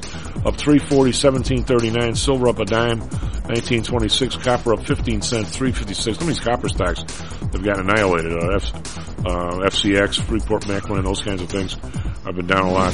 Platinum up $23 to 863, and we have Bitcoin hanging in there up $40, very quiet, 20,380. Maddie, what do you got for us? Traffic, weather, sports. 35 minutes past the hour. Good morning once again to everyone out there. We're off to a pretty good start here on a Thursday morning. Traffic building on the Edens and Kennedy, but no accidents to report. Same for the Eisenhower. We had an earlier crash at First Avenue, but that's all clear. Stevenson, traffic building, but no accidents to report there either.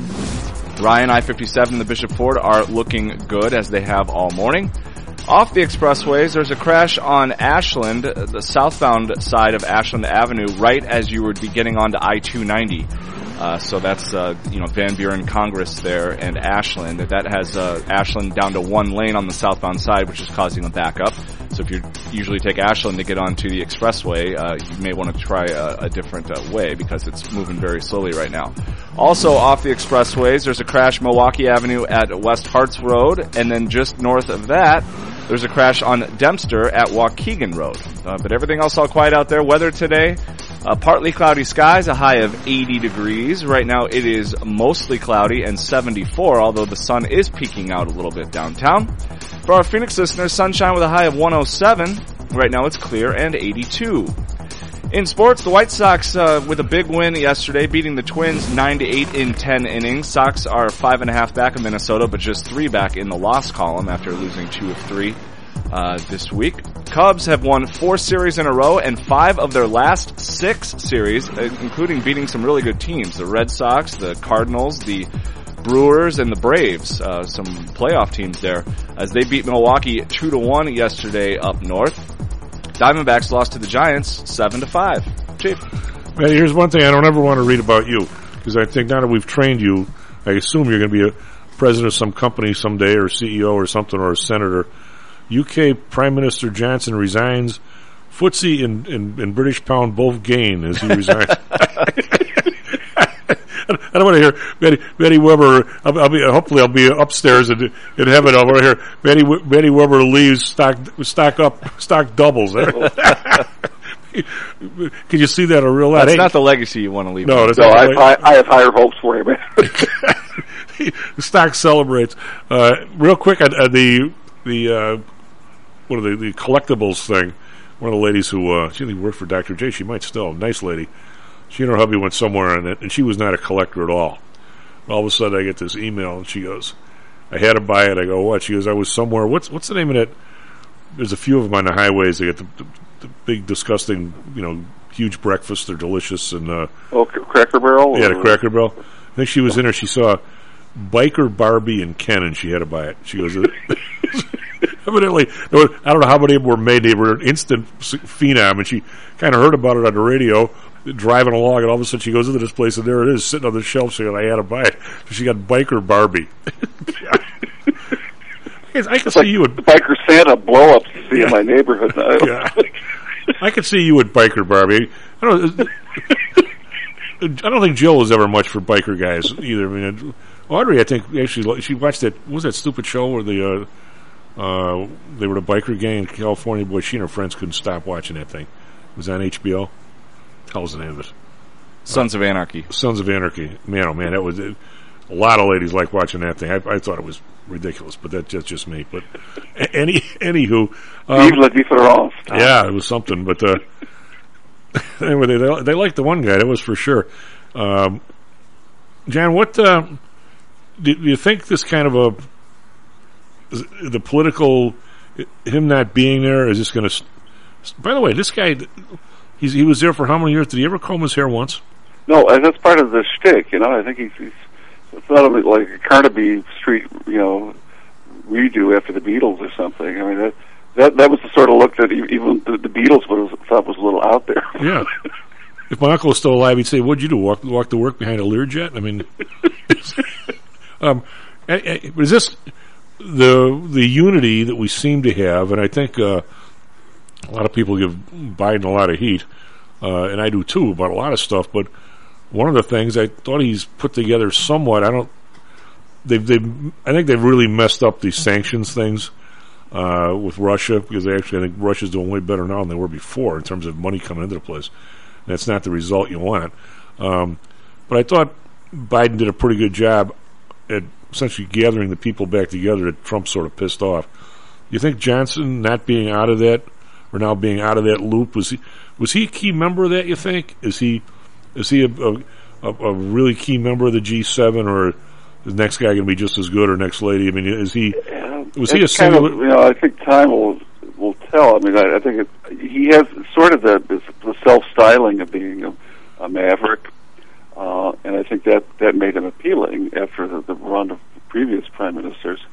The Brexit, thing kind of was the death knell in a way, though, that I don't think anybody in whether in the UK or here really understood the significance of that.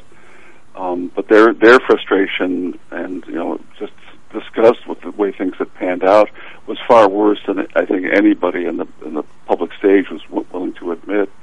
And I think Johnson, his predecessor was completely thrown by that, and Johnson never got in step, I don't think, with the tempo of the country. and he was compounding it over and over again with what I thought were incredibly ill-informed decisions and stupid, like, management of his image, as if he didn't care, or the people around him didn't care, or he thought he was, above it all or something.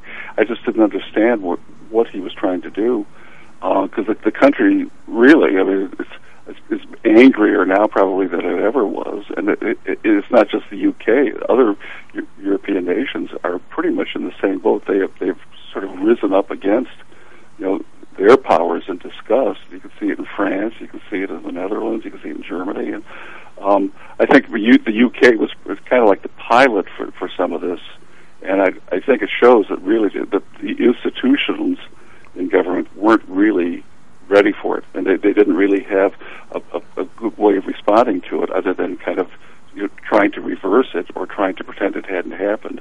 And you can't put that genie back in the bottle. And the Brexit thing, I think, really foretold the rise of Trump in 2016, although nobody really wanted to think that. But it was linked. It was very much the same kind of phenomenon.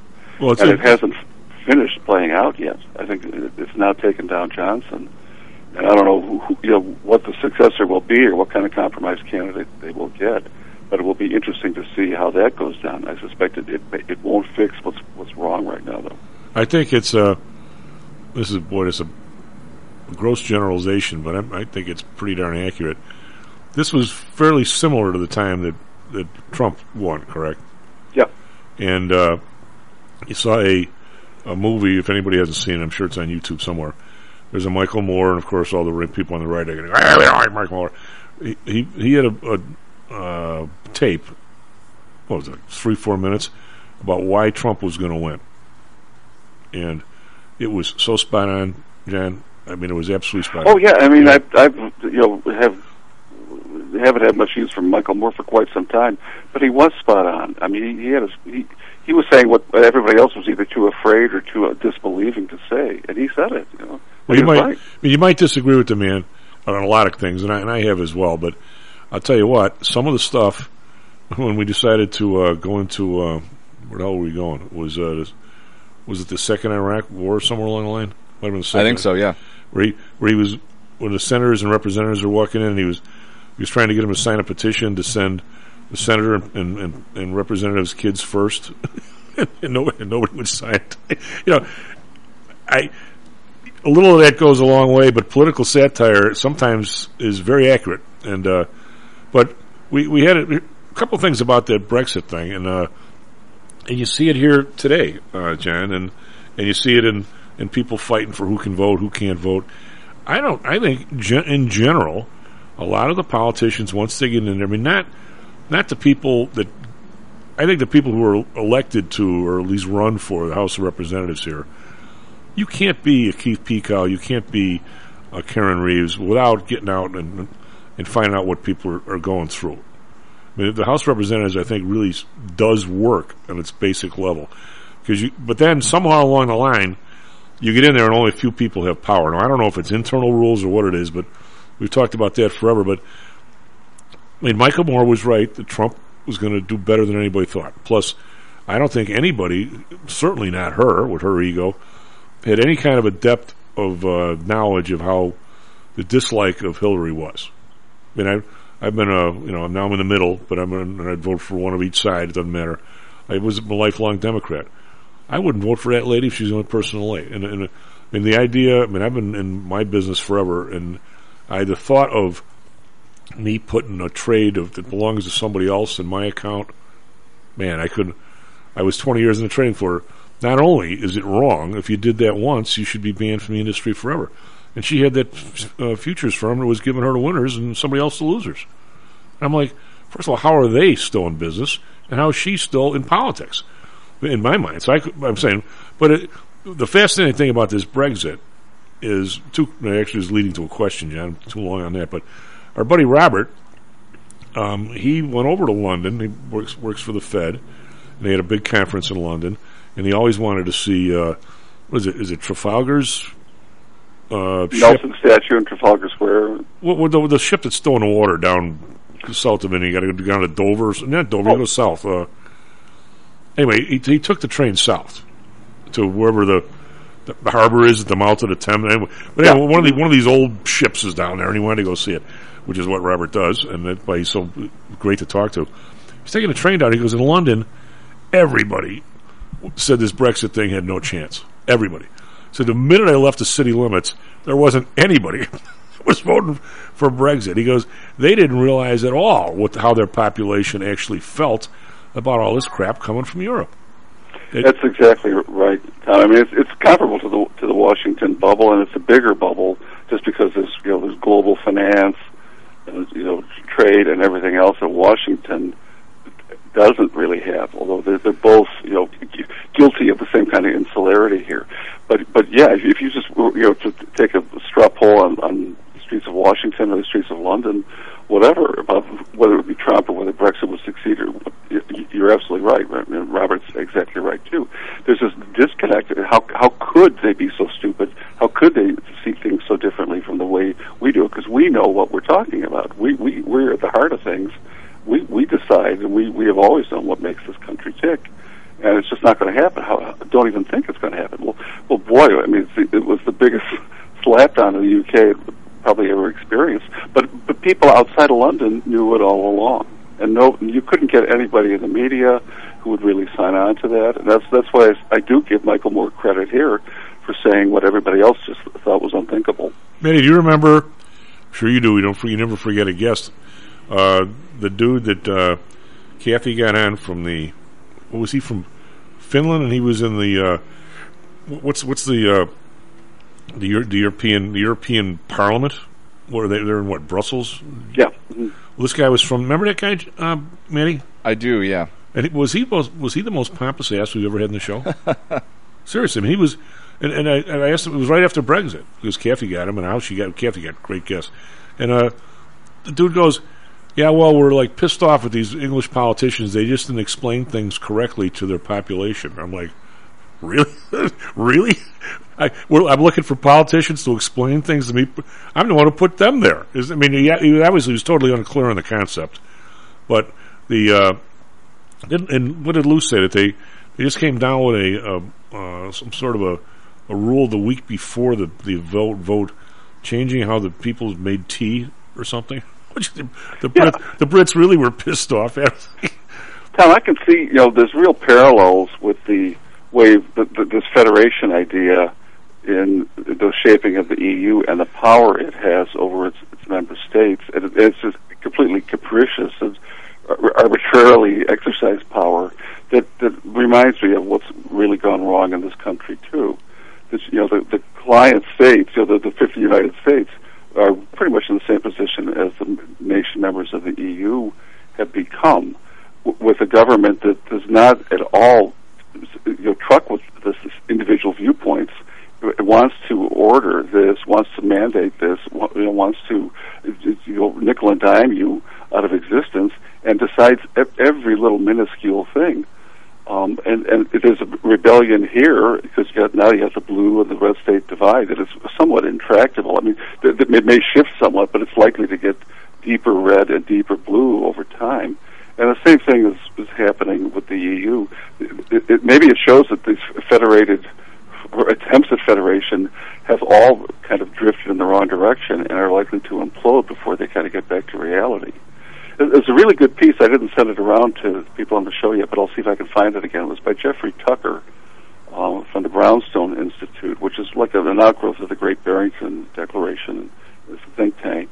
He wrote this piece about how elections don't matter anymore. That's the title of it, I think, in the Epoch Times. I had to read the article with that title. But his whole point was like what Lou was talking about earlier today, that these administrative entities like the EPA and the recent slaps on by the Supreme Court, or OSHA, or the National Institutes of Health, CDC, you name it, that have infiltrated their way into every corner of life in the United States, such that you can't get permits to do anything without this layer of federal administrative governance. It's worn people out. It's hurt productivity. It's demoralized people at the local level, and it survives all elections, which was what Tucker points out in in the piece, that it doesn't matter what party is in office or who controls Congress or who's on the Supreme Court or anything else, because these agencies have such a horrible inertia that they're bipartisan, miserable to everybody. And you can't fire the people, you can't change their missions. Maybe you can have hearings that expose their stupidity, but they keep going and going and going. And it's kind of like, the worst case scenario of what the EU has experienced, because they've got the same kind of mess there. And it's, the news from Brussels today is this, and everybody's supposed to march into it. And I can't imagine too many countries go along with that, given their histories. But it's what the people here expected to do with this administrative machinery that we've just fed and made impossible to control. I'm going to say, Jan, it's kind of a wake-up call that maybe elections don't matter. It doesn't matter who's in there until you dismantle this other nut stuff at the top. I just tweeted the article out. It's called "Elections Won't Fix This." Thank you. Yep, Thank you, by Jeffrey Tucker, written last month. I'm going to throw both of you gentlemen a little bit of a curveball there, because Wayne got me started years ago, but I don't think I'm quite there where he is. If you follow the money, Jan, and I'm getting more and more into this, the worst example of this that I know of, I'm sure there's plenty more, is the baby food crap. Formula. Formula, yeah. And the 4 companies, the government buying over 50% of the stuff, and if they're only going to buy it from one company per state. That's asinine. It's beyond stupidity. It's asinine. And yet, I think what you might consider this. I'm not going to say you're missing it, but consider this. In my industry, it's very obvious to me that the big people control the regulators. They don't want a PTI Securities anymore. We're a pain in the ass, and the big people don't want us competing with them. And you can see it every year. There's rules that make it harder and harder for us to do what we do, to manage money through a bigger firm. They if I want to manage somebody's money at Charles Schwab, they want me to be a Charles Schwab only money manager, which I don't want to be. So, one of these days, hopefully it won't be for a while. I think we're going to be here for quite a while, but someday there won't be a PTI, and they'll be happy. So I think what's happening is, I think the real power in the country is not in the White House. It's with these various and sundry firms, and they are controlling the regulators. You're not going to get the Illinois Commerce Commission to really spank ComEd, because ComEd controls them. They're there every day.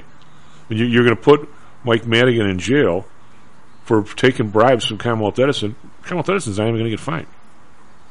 They're not even going to be part of the court case. I think what's happening, I think you're absolutely right in what you're seeing, but I think the derivative of it is the oil companies control the FDA or whatever. Unless when it comes to stuff like tone changes and the Democratic group for a while not getting the government, you'll see some of that, but by and large, they're not putting those guys out of business. They're not putting the banks have gotten stronger and stronger under the current Fed for the last 30 years, right? Every time they screw up, they get more and more money. Who does? It's Citigroup is controlling these people, or not so much Citigroup, but certainly the other guys. Jamie Dimon's group. I don't think they like Citigroup all that much, but they're controlling the place. New York Stock Exchange controlled the SEC for a while. Now it's the big member firms. It's Goldman, it's Schwab, it's Fidelity. The 5 firms they care about control the place.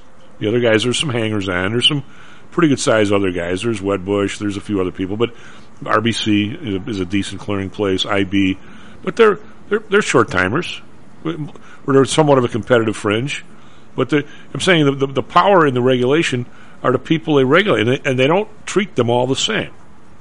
What would Commonwealth Edison have to do to lose their license? They could assassinate people. It wouldn't make any difference. Well, I wouldn't be so sure they haven't. Well, yeah. Don't quote me on that. But I'm saying the idea that I'm with you, Tom. And the thing is, and the thing about that Tucker piece, he doesn't pull the curtain back far enough, maybe, to show exactly how these administrative organizations have become so immune to political changes or grassroots efforts to get competing viewpoints on the table. It's because of the process of getting these people to run these things. the industries that are controlled by these administrative agencies have decided who's going to plead for us at the federal level, and you've got the people in Congress confirming them who are also controlled by those entities. So they've been assured of the votes of enough people to get some schlub to do what business A or cartel A wants done, and it's going to happen. And there's never going to be any viable way of getting rid of those people unless you just completely dismantle the thing. And dismantling it is maybe the only thing that can attempt to fix this. But how can you dismantle something that you've got so many ways built into it where it can't be dismantled without dismantling, BlackRock or Vanguard or whatever else? Well, look at the what happened to Arthur Andersen, and for me being the suspicious whatever I am now, and I was on the trading floor, and I used to see some member firms. I mean, I never did it, but I saw some member firms that would do stuff that was against the rules. But because they were so big, we couldn't do anything because they would tell you, if you don't let us do it here, we're going to do it on the Amex. This was after how the competition got to be those that would actually pursue the rules versus the other guy. That became part of the competitive process, which it never should be, right? I'm not saying this was for a regular person, for a PTI client, it was fine, but it was the big firms that wanted to take both sides of the order. And they'd quote a price, and if somebody wanted to do the price better, they didn't want to do it better because they wanted the other side. But where I'm going with this, Jan, is the SEC, the CBOE, the Amex, they all were regulators. FINRA at the time was in NASDAQ. They're regulators. And what the regulators, to a certain extent, to a large extent, is insulate the thieves from the Justice Department. And your big, well, at that time it was a big 8 accounting firms, now there's 6 or something. They were, I won't say dumb or stupid, I will say they were so short-sighted, they never wanted a regulator. Right? They never had one. There was never a SEC for accounting firms. Was there? I don't think there ever was. Nope. And so, all of a sudden they get this Arthur Andersen case, and it ends up in court. Without a buffer. Without the Accountants and Exchange Commission in the middle. And I can tell you, if we gave somebody, if we would have gone after some of these people, I'm not saying nobody was ever caught, if somebody did something, I mean, if you're doing a spread 1,000 times, and you say, I'm not going to do it at Thrace, I'm going to put it up in a half, and I'm willing to give 500 to you mucks, and we're taking the other 500, well, what's 1250 times 1,000? 12,500, right? Well, okay, that's a felony. But it would be $50 fine without admitting or denying guilt. But the Arthur Andersen actually ended up in court and got convicted of a felony on something that would have been a $1,000 fine, and without admitting or denying anything if they were at a regulator, right? Right. So, anyway, John, thank you very much. S&P Futures up 17, NASDAQ Futures up 48. Back tomorrow, Stocks and Jocks. What did we learn, Palmer? I don't know, sir. I don't know either. I guess we learned not to do it again. Stocks and Jocks is brought to you by PTI Securities and Futures. Go to PTIsecurities.com. PTI ProDirect. Trade for as low as a penny per share and $1 per option contract. Learn more at PTIProDirect.com. Nadex. Offering an intuitive way to trade the financial markets. Visit Nadex.com. HomeSource Realty. Call Audrey Johnson at 708-349-3456.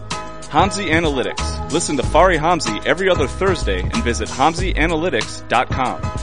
ChiroMed. Back or neck pain? Schedule a complimentary consultation by calling 708-403-2727. DAX Research. Tune in for David Andelman's technical analysis on Mondays and Thursdays and call 1-800-821-4968.